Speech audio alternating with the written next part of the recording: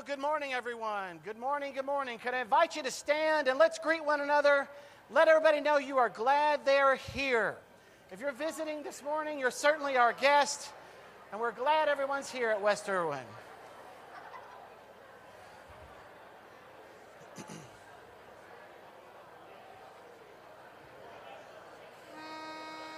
One, three, five, 3, 1.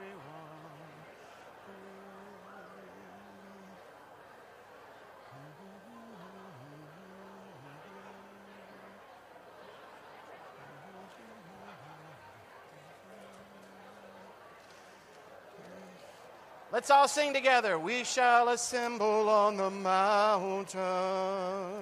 We shall assemble at the throne with humble hearts into presence. We bring an offering of song, glory and honor and dominion unto the Lamb, unto the King. Oh, hallelujah, hallelujah. We sing the song of glory. We shall assemble on the mountain. We shall assemble at the throne with humble hearts into His presence. We bring an offering of song, glory and honor and dominion unto the Lamb, unto the King. Oh, hallelujah, hallelujah. We sing the song of glory. Amen. Please be seated.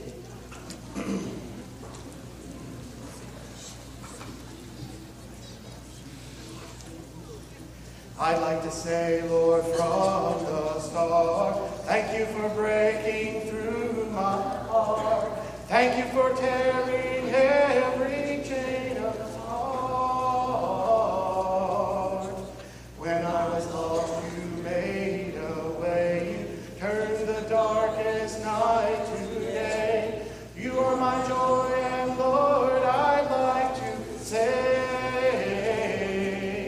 that nobody fills my heart like Jesus. Nobody thrills me like you. Oh, nobody fills my heart like Jesus. Nobody, Lord, but you. When I am weak, my Lord, you're strong, loving me even when I am wrong. Lord, you are my salvation and my song. Every day I'll make the choice, just listening, following your voice. Being with you, I can't help but rejoice. For nobody fills my heart like Jesus. Nobody thrills me like you. Oh, nobody fills my heart like Jesus. Nobody, Lord, but you. Lord, nobody but you. Sound like that was a Hurley solo. I apologize. I thought the congregation knew that one. We'll learn it on a Sunday night.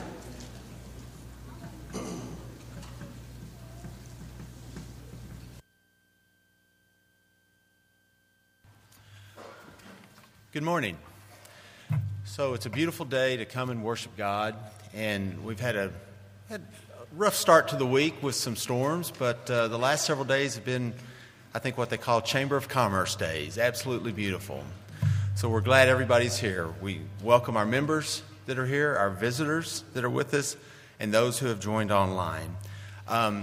If you would, get one of the little handouts, and I think it's neat that there's some pictures in here. You should check it out. I want to thank Tucker and Elizabeth Sullivan and Mike Van Buskirk for taking the youth group last week on a camping trip.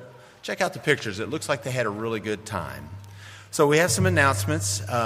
Bill Allen is back with us today. He was sick last week, so we're glad he's here. And I have to give credit to Donnie Carnathan for coming out of the bullpen at the last minute last week and filling in for us. And speaking of Donnie and Susie, Susie fell Friday night when they were in Houston, and she fractured her shoulder and is in a lot of pain. They're to see a doctor in the morning, but right now they're not sure if they'll have surgery or not.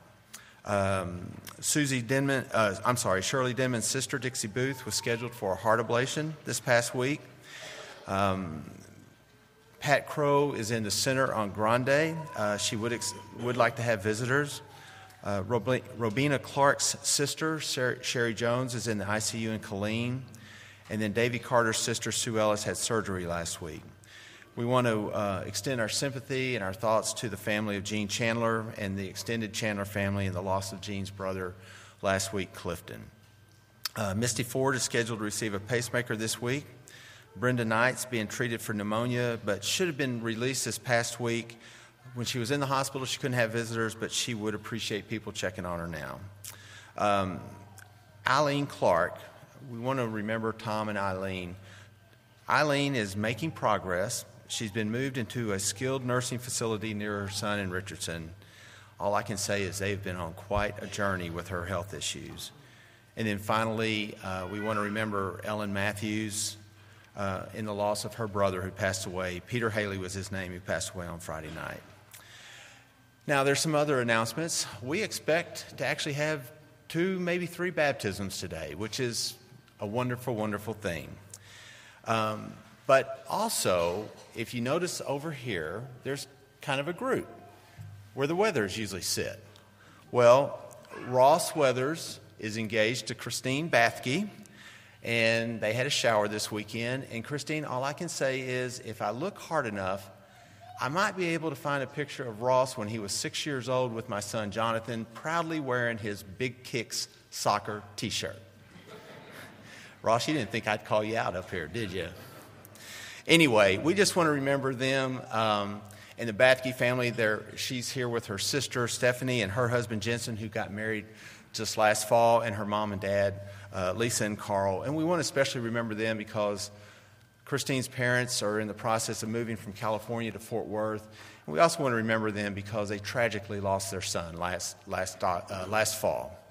But, you know, it's a great thing to see young couples begin a life together. And I also want to just mention our son, Jonathan, and Joanna Blake, who will be getting married in a few weeks, as well as Ryan Halls and Audrey Wright. And when I think about all these announcements, those who are suffering and those who are sick and those who have lost and those who are beginning lives either with Christ or together, I think of Galatians 6:2, where it says, "Carry each other's burdens, and in this way you will fulfill the law of Christ," and 1 Thessalonians 5:11, "Therefore encourage one another and build each other up, just as in fact you are doing." You know, this is what church is meant to be. This is what West Irwin's meant to be. For those who have suffered loss or in pain, we gather around and we offer help and comfort. And for those who have made the great decision to be baptized and to put on Christ, and those who have made the decision to begin a life together, like Ross and Christine, we offer support and comfort. This is representative of this church. Now, we fall short because to err is human, correct? But we try and we do our best. So let's pray. Dear Heavenly Father, we thank you for this day that we could come and worship you and lift up our voice in song and our hearts in prayer. And Father, we pray for this church. We pray for the elders, the deacons, the staff, and the volunteers. And we pray for those on our prayer list and those that are mentioned, but there are also those who are not mentioned that also need our prayers. But we know that you know what we need. And for those who are suffering, we pray for the pain to be removed. And for those who have suffered loss, we pray for them not to be discouraged. And for the caregivers and patients, we pray for patience and not to be overwhelmed. We pray for those who are getting baptized today as they begin their walk with Christ. And we pray for Ross and Christine, and Jonathan and Joanna, and Ryan and Audrey as they begin their lives together. And in Lord, in all cases, we pray for the Holy Spirit to comfort us, to guide us, and to intercede on our behalves. And Father, we pray for our elected leaders, our national leaders, our state leaders, and our local leaders.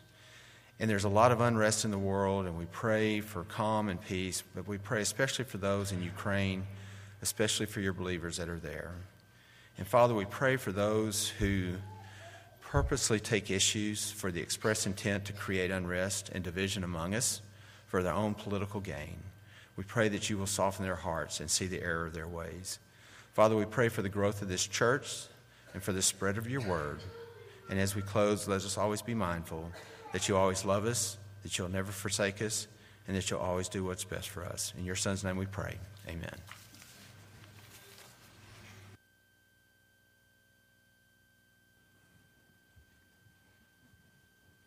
To prepare our minds for the Lord's Supper, let's sing the Lord's Supper. When we meet in sweet communion, where the feast divine is spread, hearts are brought in closer union, while partaking of the bread. Precious feast of everlasting, wondrous love for you and me. While we feast, Christ gently whispers, "To this in my memory."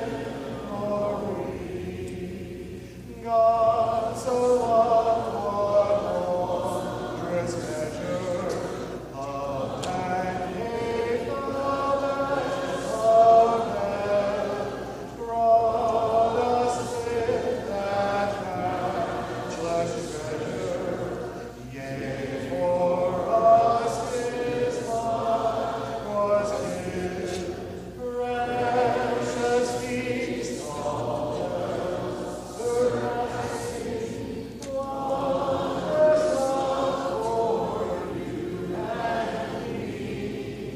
While we feast, Christ gently whispers, "To this in my memory." Feast divine, all else surpassing, precious blood for you and me. While we sup, Christ gently whispers, "To this in my memory." Precious feast of surpassing, wondrous love for you and me.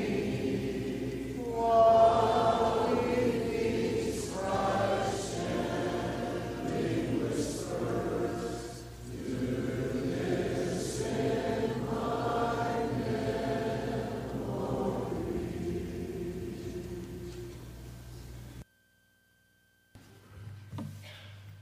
Good morning. So if you come and visit me in my office, you'll notice a few things about me. So I've got a whole slew of solar dancers lining the top rim of my shelf. I've got a whole section dedicated to Star Wars. I've got a Rubik's Cube over there that I had about a month-long stretch that I liked. And I have just all over the place, you'll see a whole lot of little knick-knack things. I'm a big knick-knack guy. But closest to my computer monitor, I have a few of my favorite things, and I actually brought them to show you. So I'll start with this rock right here, this stone. This is from the San Juan River. I went on vacation with my parents a couple years ago, my parents and sister, and we stayed in Pagosa Springs, Colorado. Had a great time. It was a lot of fun. And then on the next to last day, we went down and messed around by the river. And as I was collecting rocks, things that I thought looked cool, I turned around, and my mom handed me this stone. I don't know where the rest of my rocks went, but I still have this one. So every time that I see it, I remember that trip. I remember the time with my family. I remember my mom, and I remember the river. Next up, I have this pocket knife, which you can get at Walmart for about $3. So I was in a guy's Bible study my senior year of college. It was once a week. We'd wake up at 5:30 in the morning, and meet for breakfast and spend some time talking about God's Word, talking about what a godly man looked like. That was the whole idea of it. And the leader of the Bible study, one morning he brought us all pocket knives because a man needs a pocket knife.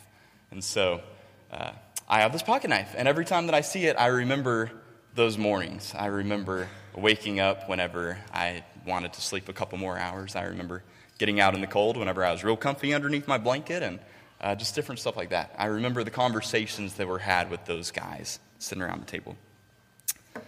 Last thing that I'll show you, I have this little box. This is a ring case. You can see it opens up like that. This is from our wedding. So every time that I see this, I'm reminded of that day. I'm reminded of Elizabeth walking down the aisle, all the different worlds colliding with everybody that showed up. Just that day as a whole, all the little details come back to me whenever I see this. And the best part of it is it has some words on it. It says, Elizabeth and Tucker, September 4th, 2021. And so if I forget our anniversary, that is completely on me because that's right in front of my face every day at work. Opening up to Joshua chapter 4.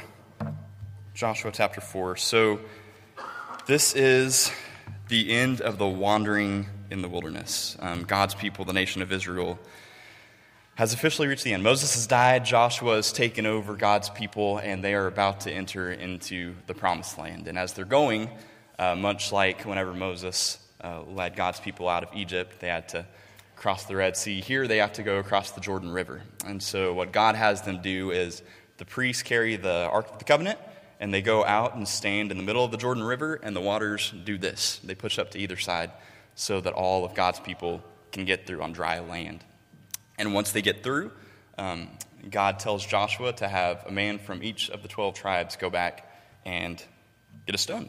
I think that they were probably bigger than this, but they're supposed to get a stone out of the river and take it back with them to the camp so that they can see. So picking up Joshua chapter 4, verse 1, when the whole nation had finished crossing the Jordan, the Lord said to Joshua, choose 12 men from among the people, one from each tribe, and tell them to take up 12 stones from the middle of the Jordan, from right where the priests are standing, and carry them over with you, and put them down at the place where you stay tonight. So they did that, and then skipping forward to verse 6, this is to serve as a sign among you. In the future, when your children ask you, what do these stones mean? Tell them that the flow of the Jordan was cut off before the ark of the covenant of the Lord. When it crossed the Jordan, the waters of the Jordan were cut off. These stones are to be a memorial to the people of Israel forever. We see this all throughout the Bible. All throughout the Old Testament, there's all these different examples of people making altars or different things to remember the story, the way that God provided for them. Just think of the rainbow. That's the most basic example we have of a reminder that God's given us. So I want for you to think about. Go ahead and pick up your cup, your communion cup.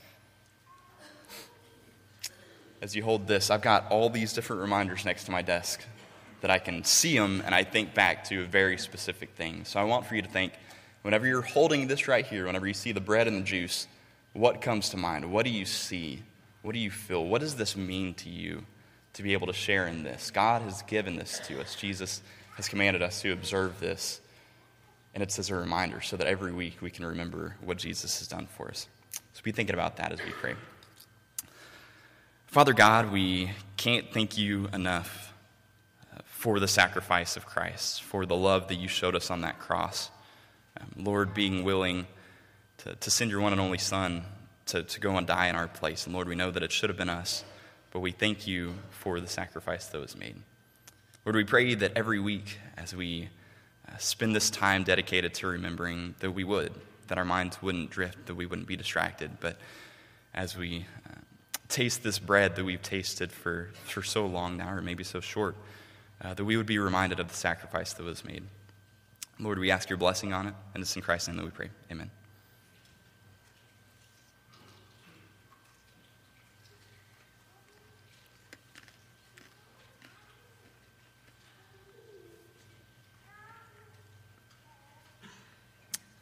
Let's pray again.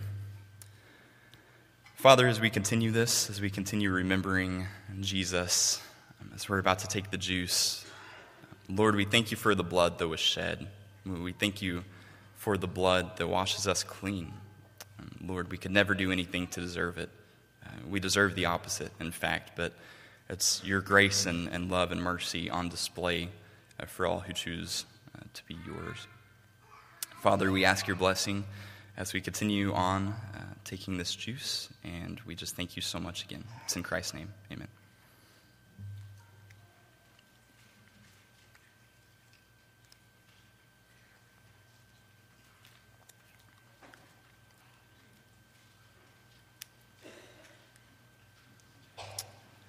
As we switch over to the time of contribution, I just want for you to continue remembering all that God has done for you.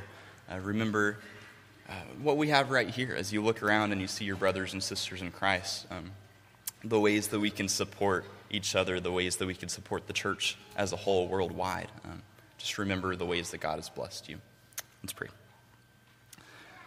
Father, we thank you for all the ways that you've blessed us. Lord, we thank you for this church family that we have here at West Sterwin and the way that we can lean into each other and support each other.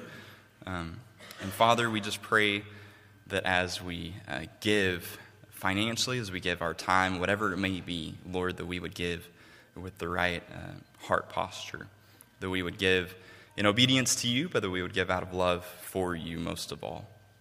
And Father, we pray that you would be glorified in all, and or just take this offering and use it for your will. It's in Christ's name that we pray. Amen.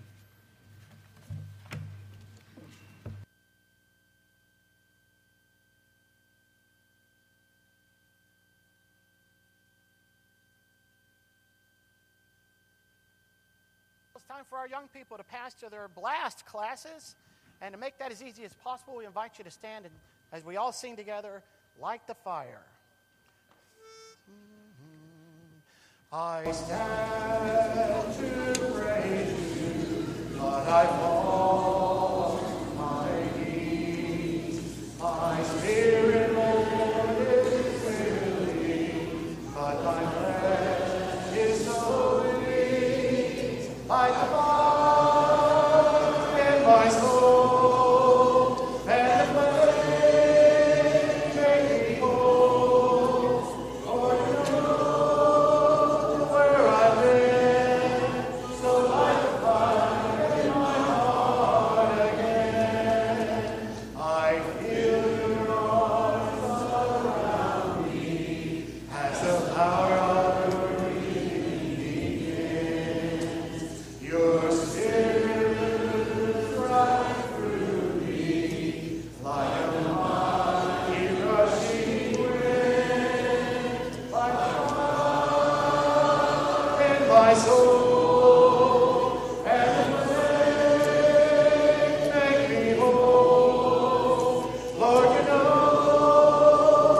where I've been, so light the fire in my heart again. Light the fire in my soul, and the flame make me whole. Lord, you know where I've been, so light the fire in my heart again. Please be seated.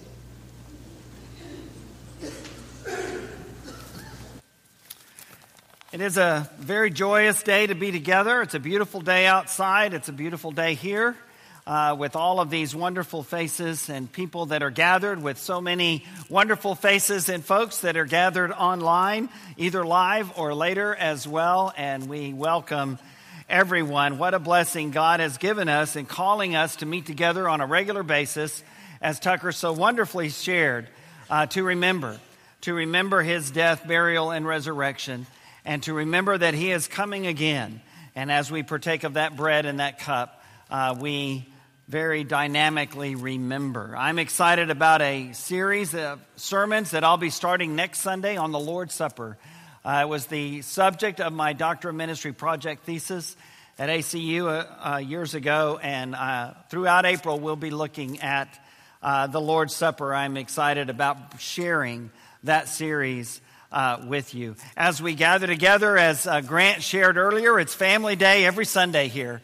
And some days seem more family than others, and we have a lot of family gathered here today. Some we haven't seen in a while, some brand new babies, and we're excited about that. Some of those who will be married soon, and we're excited about that. That's a great and wonderful blessing.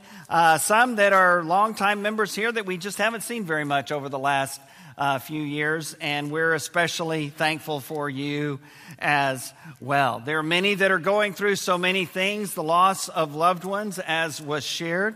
Ellen Matthews lost her brother, as Grant shared. Sandra Wilkinson's brother, that's been on our prayer list and in hospice care, has also recently passed as well. I know Shirley continues to be concerned for her sister, who possibly may have to have more procedures done, may have to have a pacemaker, but they'll be checking on that in the days and weeks ahead. So let's take a look at that prayer list and remind ourselves of all of those, including the ones that we've just heard about today, our Davy and Sonia and Donnie and Susie, who are unable to be with us. And our hearts and prayers go out to you, and we miss you very much. That's what being a family is all about, just as our shepherd shared a few moments ago. And the thing that we all have in common is we are sinners, and we have a Savior. And so today we're going to be talking about the Savior, Jesus. The last several weeks we have contrasted the real Jesus with imposter Jesuses. There are lots of imposter Jesuses around there that beckon us, that have just enough truth in them to be appealing and to not turn us off immediately. And yet they're not the real Jesus. And the longer we spend with them and the more we consider what they are calling us to do, what they can do and what they cannot do, we're reminded that it is only the real Jesus who is our Savior. We talked about Jesus, the real Jesus, being our Redeemer, accepting us where we are, dying on the cross for our sins, and then calling us to live a faithful life. We spoke about the present Jesus, who will not leave us nor forsake or desert us. We spoke about the balanced Jesus, who reveals both grace and truth, both mercy and justice. And so we end this series on the real Jesus with this last affirmation. The real Jesus is the Savior Jesus. That is the real Jesus.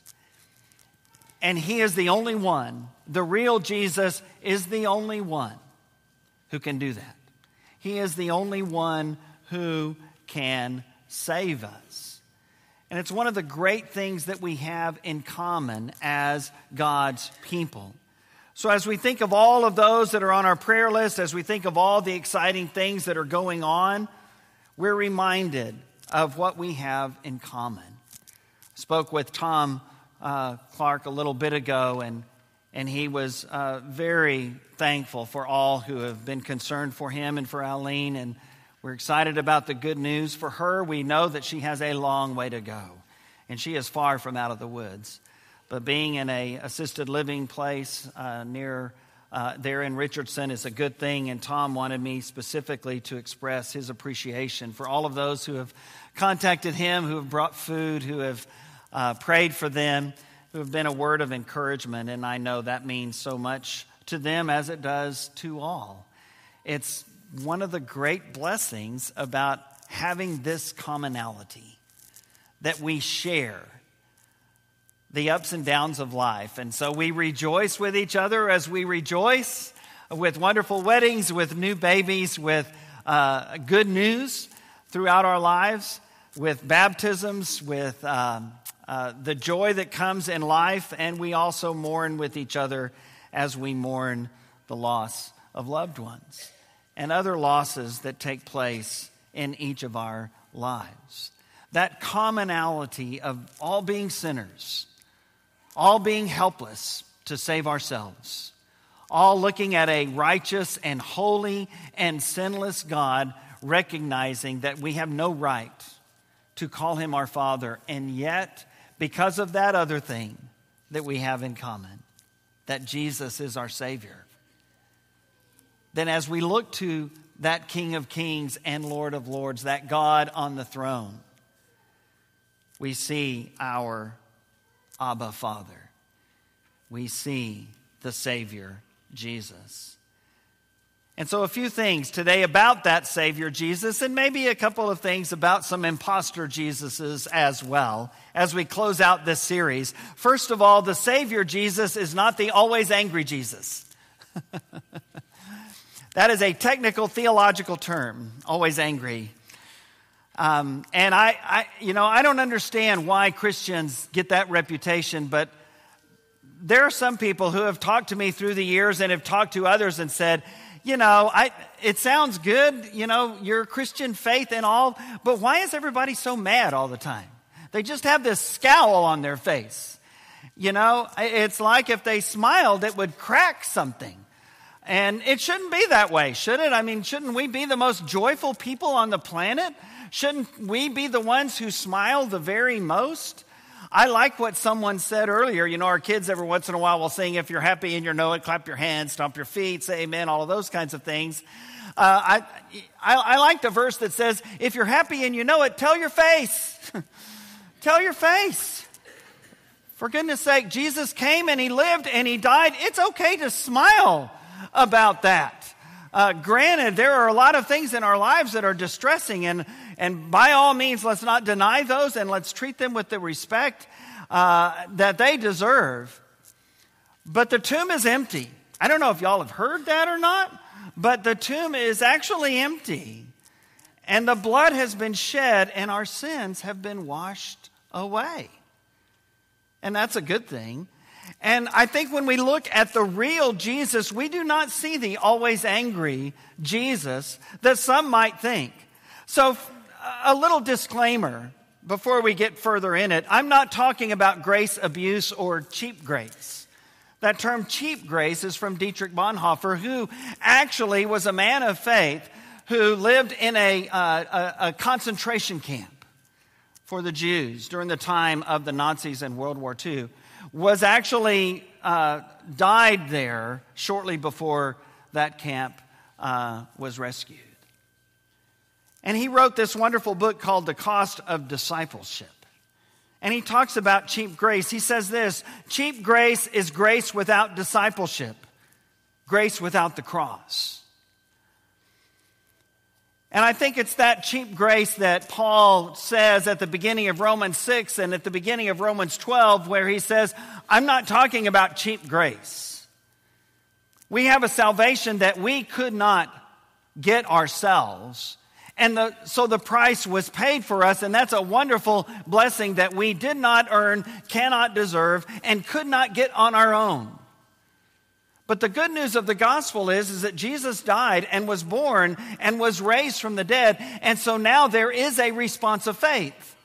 Now the question that's asked throughout the New Testament, what must I do to be saved? There is an answer. Without the death, burial, and resurrection of Jesus, the response would be, there is nothing you can do. You're a sinner. The wages of sin is death. You're sunk. End of story. But because of Calvary, the Latin version of Golgotha, the Greek word that means the skull, because of that, because Jesus died there, there is an answer. There is something that we can do, and that is the response of faith.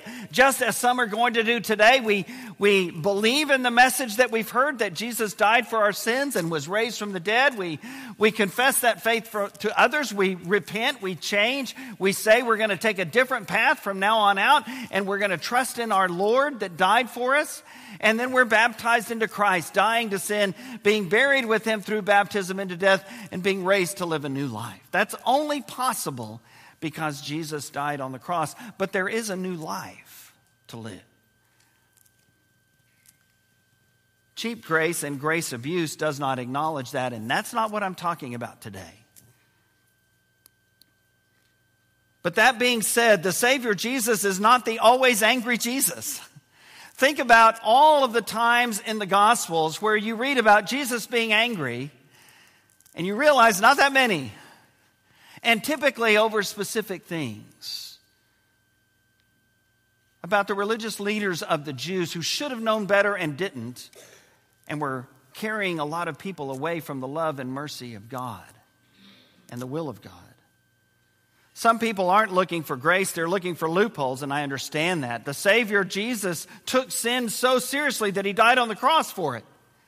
So we're not talking about cheap grace. We're not talking about a salvation that just lets you live any way you choose. And the Bible is written because that's not true. The New Testament is written to tell Christians how to live faithfully. And all that being said, however, the Savior Jesus is not the always angry Jesus. For example, as VeggieTales creator Paul Vischer, if you've never seen the VeggieTales, I don't know.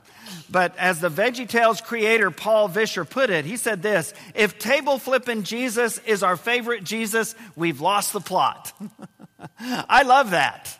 I love that. If your go-to verse is that Jesus flipped tables and made whips of cords and chased people out when they were breaking the law of God, if that's the verse you quote most, if that's the Bible story that always comes to your mind, you've lost the plot.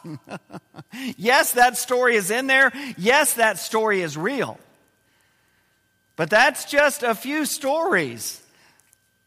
There's all the rest of the New Testament. There's all the rest of Matthew, Mark, Luke, and John that talk about a joyful Jesus, a loving Jesus, a happy Jesus, a Jesus who was willing to share and to help.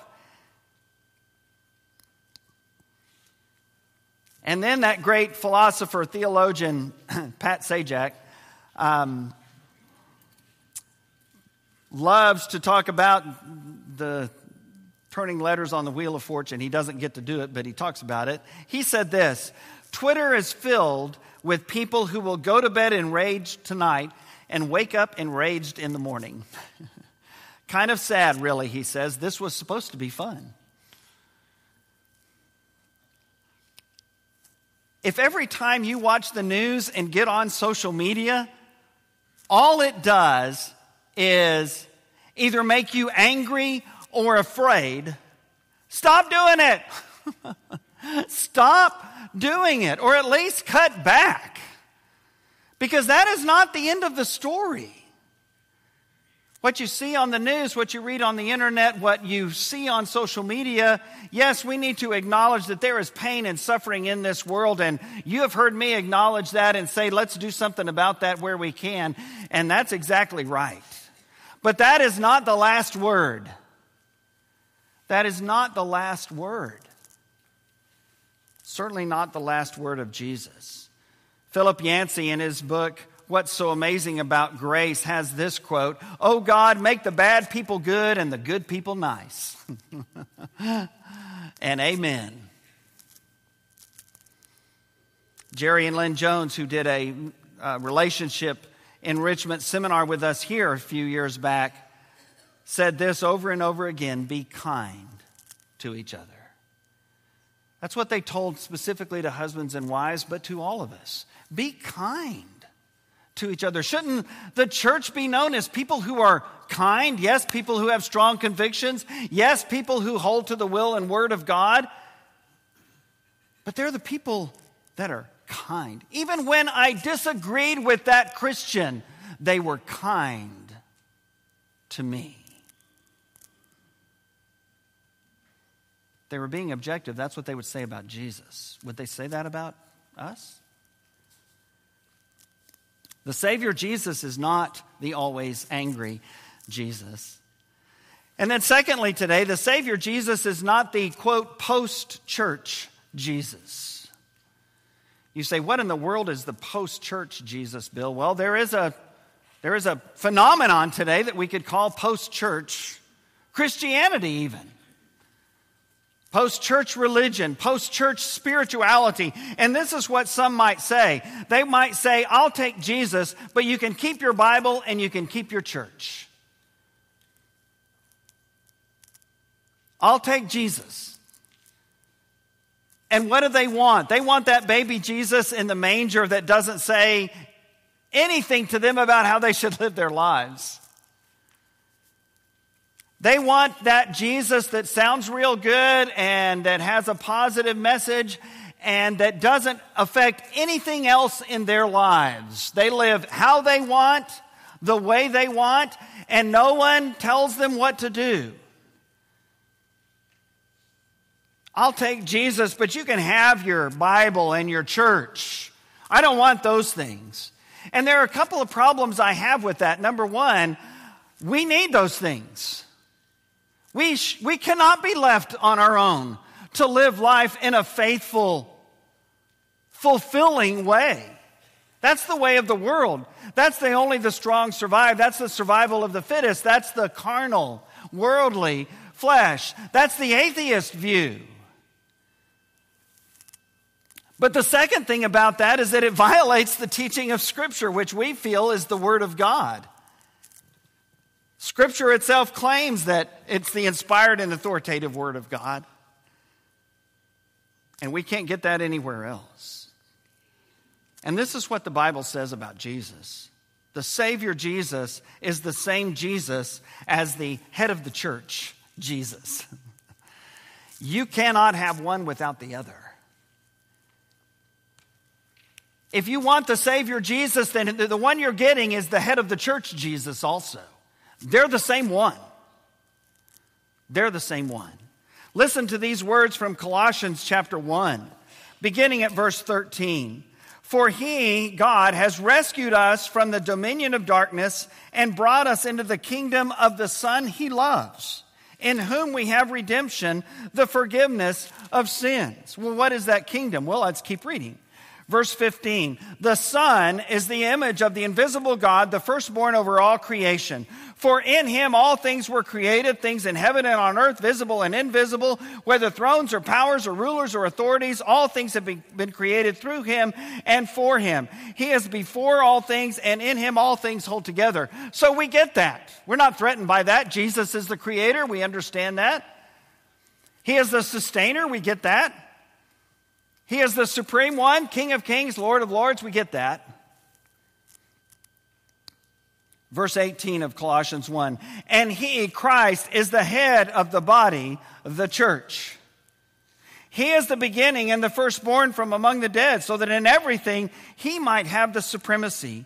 For God was pleased to have all his fullness dwell in him, and through him to reconcile to himself all things, whether things on earth or things in heaven, by making peace through his blood shed on the cross. There is nothing in Scripture that says, I'll take Jesus, but I'm not interested in the Bible or the church. That is unbiblical. It is unchristlike. Because Jesus is the head of the church, and the church is his body. You kind of think that it's important to him, don't you? And other scriptures bring that out even stronger. In Ephesians 5, husbands are told to love your wives the way Christ loved what? The church, and gave himself for her. Jesus died for the church. In Acts chapter 20, as Paul talks to the elders from the city of Ephesus, elders of a specific congregation just like ours, that had specific elders and shepherds just like ours. They were told to feed or shepherd the church of God, which he purchased with his own blood. What Paul told them that day is that Jesus not only died on the cross, and he not only died on the cross for the church, he died on the cross for your church, for the church at Ephesus. And he died on the cross for the church at West Irwin. And that makes it important. That makes it significant. That tells the truth that the church is absolutely important and vital to our God in heaven and to our Savior, Jesus Christ. So vital, so important, so significant, he died on the cross for the church. There's none of this, I'll take Jesus, but you can take your Bible in your church. I don't want any part of that. You can't find that anywhere in the Word of God. You find exactly the opposite in the Word of God. You can't have one without the other. The church is the saved, just as Jesus is the Savior. Savior Jesus is not the post-church Jesus. Our culture may say that. Circles within our society may say that. But Scripture doesn't, and God doesn't. I'll take the real Jesus. Thirdly, today, the Savior Jesus is the joyful Jesus. The Savior Jesus is the joyful Jesus. Let me tell my friend Donnie Ray Carnathan, thanks, brother, for last week. I appreciate that. Man, I was sick as a dog from last Friday until this past Tuesday. Back in the office on Wednesday at maybe about 75%. Not quite at 100% yet, but there. And so I sent Donnie a text message on Saturday last week saying, it may not happen for me tomorrow, just giving you a little heads up. I plan to feel better, and I plan to be there. And then I texted him again Saturday night to give him the update, and Sunday morning and said, yeah, it's not happening for me, brother. Good luck, God bless. And I was going to watch it online at 10 live, and I unfortunately was asleep in my recliner. Was ready to go, but had the communion cups right there, but it was not happening. And what a blessing to be able to have someone like that and so many others that I could call at the last minute. What a blessing to not have to do damage control when I come back after somebody was a guest speaker. That is not true everywhere, but it is true here. And it is a great blessing. The Savior Jesus is the joyful Jesus. I was going to speak about the Savior Jesus last Sunday and end this series with the joyful Jesus today. So here are some of the things that I was going to say. There are some who might feel it sacrilegious to say that Jesus was joyful. Can you imagine? Or that Christians should smile, be happy. Not necessarily happy the way the world sees happiness, but Jesus was not unhappy either. His happiness and his joy came from deep within, where ours should come from. Would it be less blasphemous to say that Jesus was always sad? Or cynical? Or pessimistic? Or negative? Where did we get that imposter Jesus? Certainly not from Scripture. Several scriptures on your outline say things like this. At that time, Jesus, full of joy through the Holy Spirit, continued on his ministry and taught and said things. Or rejoice in that day and leap for joy, Jesus said in Luke 6. Another time, I have told you this so that my joy may be in you and that your joy may be complete. Those apostles experienced a joyful Jesus for those years that he was with them. And what Jesus says there is, I want you to have that same joy that you've seen in me. Your grief will turn to joy, he told them, and no one will take away your joy. You know who the only person is that can take away your joy? You. Satan can't do it. He wants to, and he tries, and he's good at it. But he can't take away anything from me that I don't want to give him. And I don't want to give him my joy. Again, I don't want to deny the difficulties in the world, the difficulties in this community, in this country, in Europe. We don't have to deny any of those things. But we also don't have to let them take away our joy, because our joy doesn't come from the fact that everything is hunky-dory here in this world. Our joy comes from knowing that Jesus Christ died on the cross and was buried and was raised from the dead. And so Jesus prays in John 17 that we may have the full measure of his joy within us. His first miracle, as you know, in Cana of Galilee was at a wedding reception. It was at a party. The shepherd, when he found his lost sheep, the woman, when she found her lost coin, the father, when he found his lost son, threw a party. They were happy. They rejoiced. And the angels in heaven rejoiced. Matthew threw Jesus a dinner party. Zacchaeus threw Jesus a dinner party. Those healed, you couldn't shut them up. Jesus said, don't tell anybody, and they immediately left him and told everybody. Why? Joy. Joy that no one could take away. But how could Jesus be joyful knowing all along what he had been born to go through? It was actually this very joy that enabled the Savior Jesus to give his life for us. You see, Jesus' joy empowered him to carry out the Father's will and empowers us to do the same. And you know what this passage in Hebrews 12 says, right? My thinking is Hebrews 12, 1 through 3 or so belong in chapter 11, the honor roll of faith. Because Jesus is the last one mentioned, I think. Therefore, since we're surrounded by such a great cloud of witnesses, let us throw off everything that hinders and the sin that so easily entangles, and let us run with perseverance the race marked out for us, fixing our eyes on Jesus, the pioneer and perfecter of faith, for the joy set before him. For the joy set before him, he endured the cross, scorning its shame, and sat down at the right hand of the throne of God. Do you think Jesus took the cross seriously? We know he did. Why? What did he pray the night before he was killed? If possible, don't let me have to go through this. And yet it was for the joy set before him that he could. And that he did. Why? Because even the cross could not take away Jesus' joy. Rather, it empowered him. And James, the half-brother of the Lord, tells us that when we face persecution and when we face difficulties and when we face trouble, even then we face them with joy. Count it all joy when bad things happen to you, because you know God will bring good from it. And so this question, would someone who knows you well describe you as being joyful? How brave do you feel today? Do you want to ask someone that who knows you well?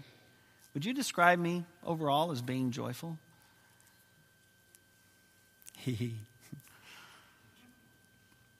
If we know the Savior Jesus, how can we not be joyful? Again, not happy in the way the world sees it, not happy in the way that we deny difficult situations in this life, some that we're going through right now. Job was blessed because he acknowledged those things without completely giving up his faith. Came close. And so James says, look, all the persecutions and difficulties in this world, they can't take away your joy. How does he know that? They didn't take away his brother's joy. And he remembered that. Even though he wasn't a believer until I think he saw the resurrected Lord Jesus. 1 Corinthians 15 tells us that he did. Didn't take away his joy. The joyful Jesus is the real Jesus. So as we conclude this series today, let's say this. Only the Savior Jesus is the real Jesus. And he is the source of our joy. If you're looking for salvation from anyone else, they're imposter Jesuses. Because only the real Jesus is the Savior Jesus. And if you're looking for joy anywhere else, wherever it might be, anything that has to do with this world or your life or your situation or your church, all of those things kind of do this. They're good times and bad. They ebb and they flow. But one thing is constant, one thing that will never leave us or desert us, and that is the real Jesus. And the joy that the real Jesus gives us, no one, nothing can take away. There is a fountain free, and it's for you and me. Don't settle for anything less than the real Jesus. Will you come? Will you come to the fountain free? Come as we stand and sing our song together.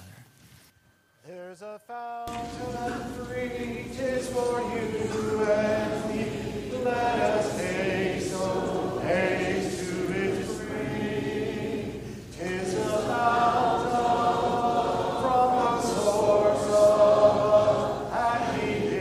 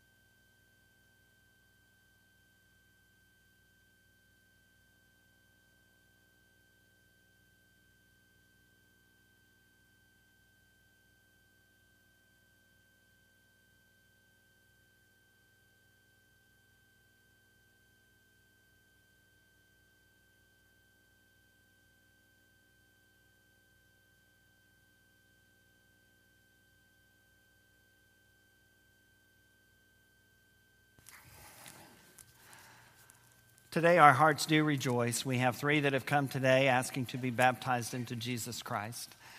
Dale McCorkle, Joyce and I have known him and his family for something like 35 years. Dale is from the Dallas-Fort Worth area, and his family attended with us at the Woodland West Church of Christ when we were there in Arlington. And Dale, some of you may have seen him last week because he wanted to do this last week, and the crummy preacher was sick and wasn't here. But it was very important to him that I baptize him, and he is a longtime friend. And I'm honored, very honored, to do that in just a few moments. Our Caitlin DeLivide comes as well to be baptized. We're overwhelmed with joy for her and for all of her family. And there's a lot of them here today, more than just the ones that are on the front row, I think. And so that's a great, great blessing. And we love them so much and are so very proud for them. And then also our Casely Murphy comes today, the granddaughter of Dale and Carolyn Blackstone. And Dale, her grandfather, will be baptizing her in just a few moments. And she is an incredible young lady and has added so much to our church and to our family.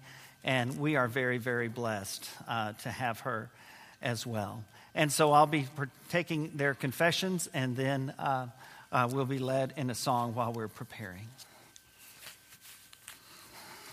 Do you want to stand up with me for a minute, sweetie? Let me see if I can get this down. Caitlin, what do you believe about Jesus? Yes, sir. Do you believe that he is the Son of God? Yes. Do you believe that he's the Savior of the world? Yes. And he died on the cross for your sins? Yes. God bless you for that, sweetheart. We'll baptize you in just a few moments, okay? You can sit back down.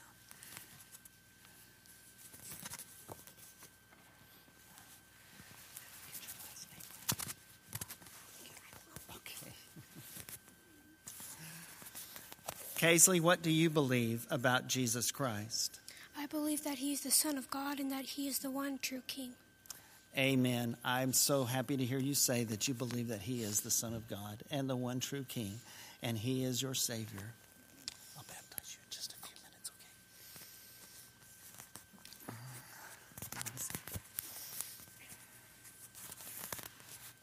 Dale, what do you believe about Jesus Christ? That he's the Son of God, that he died on the cross for the remission of our sins and rose on the third day. God bless you, salvation. Dale, for our salvation. God bless you, my friend. I know that those words mean a lot to you, and they come from deep, deep within your heart. And I'm so thankful to hear you say that you believe that Jesus is the Son of God. God bless you, my friend.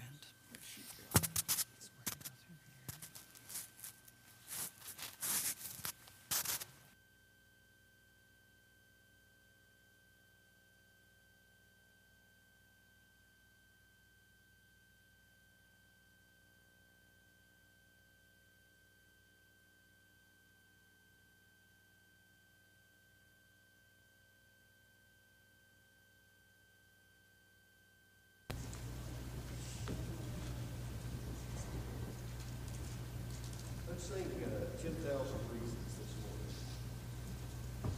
Bless the Lord, oh my soul, oh my soul, worship his holy name.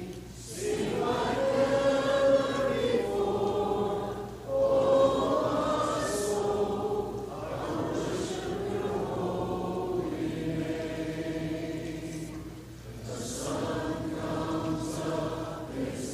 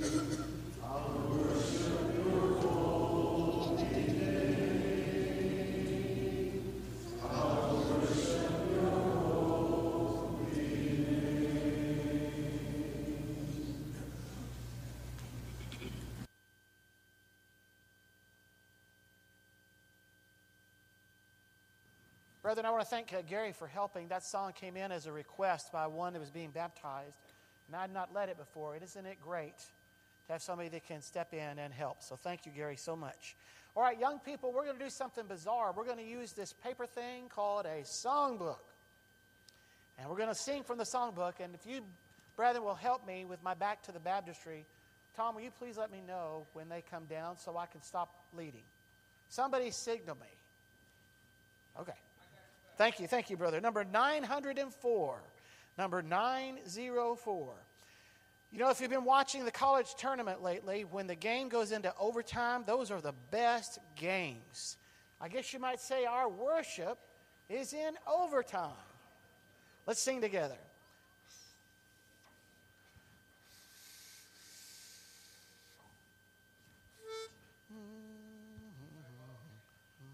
Great.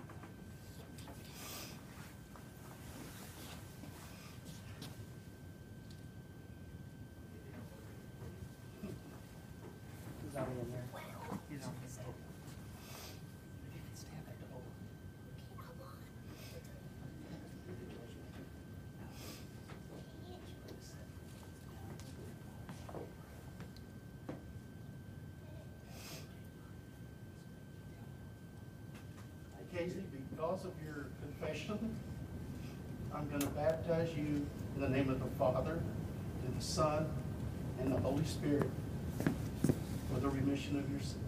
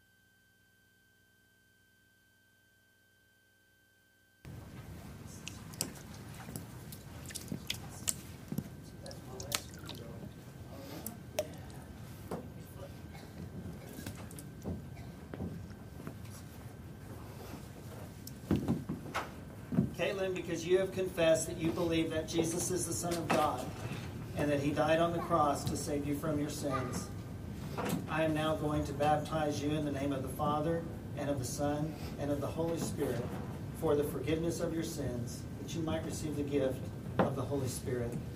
Amen.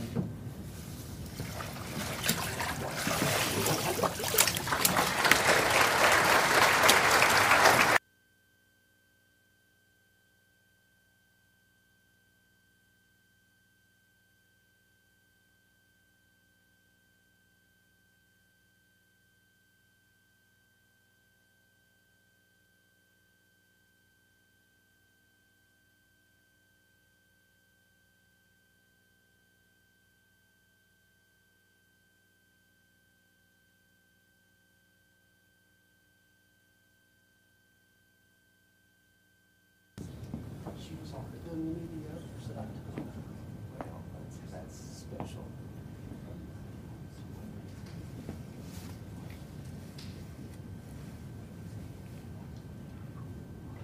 Dale, because from the depth of your heart you have confessed with your mouth that you believe that Jesus is the Son of God and that he died on the cross to save you from your sins, I am now going to baptize you in the name of the Father, and of the Son, and of the Holy Spirit for the forgiveness of your sins, that you might receive the gift of the Holy Spirit. Amen.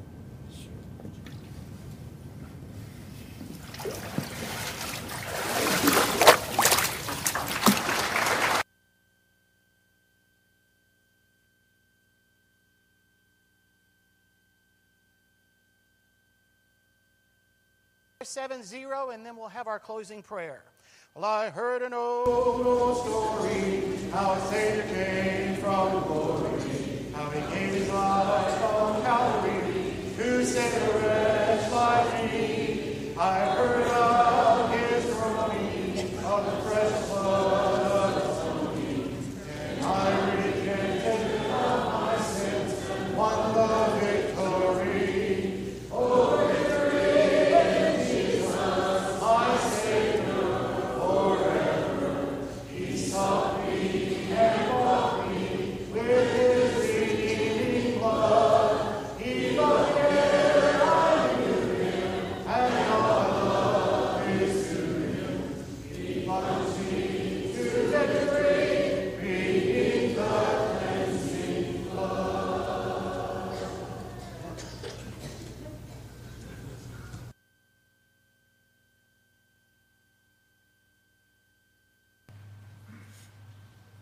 Would you bow with me? Father, we thank you for this day, for everything that you've given us. Father, we thank you so much for giving us a place to come together with a bunch of like-minded people to worship you. Father, I pray over the souls that were just added to our church, and Father, I pray that they would never be deterred from you. Father, the path is not easy, for you yourself were persecuted. And Father, I pray that they would stay strong and that they would worship you in everything they do. Father, I pray that same prayer for us as we go out into this world, back into our daily lives and work. And Father, I pray that you would look over us and that you would guide us to where you need us to be. And it's in Jesus' precious and holy name I pray. Amen.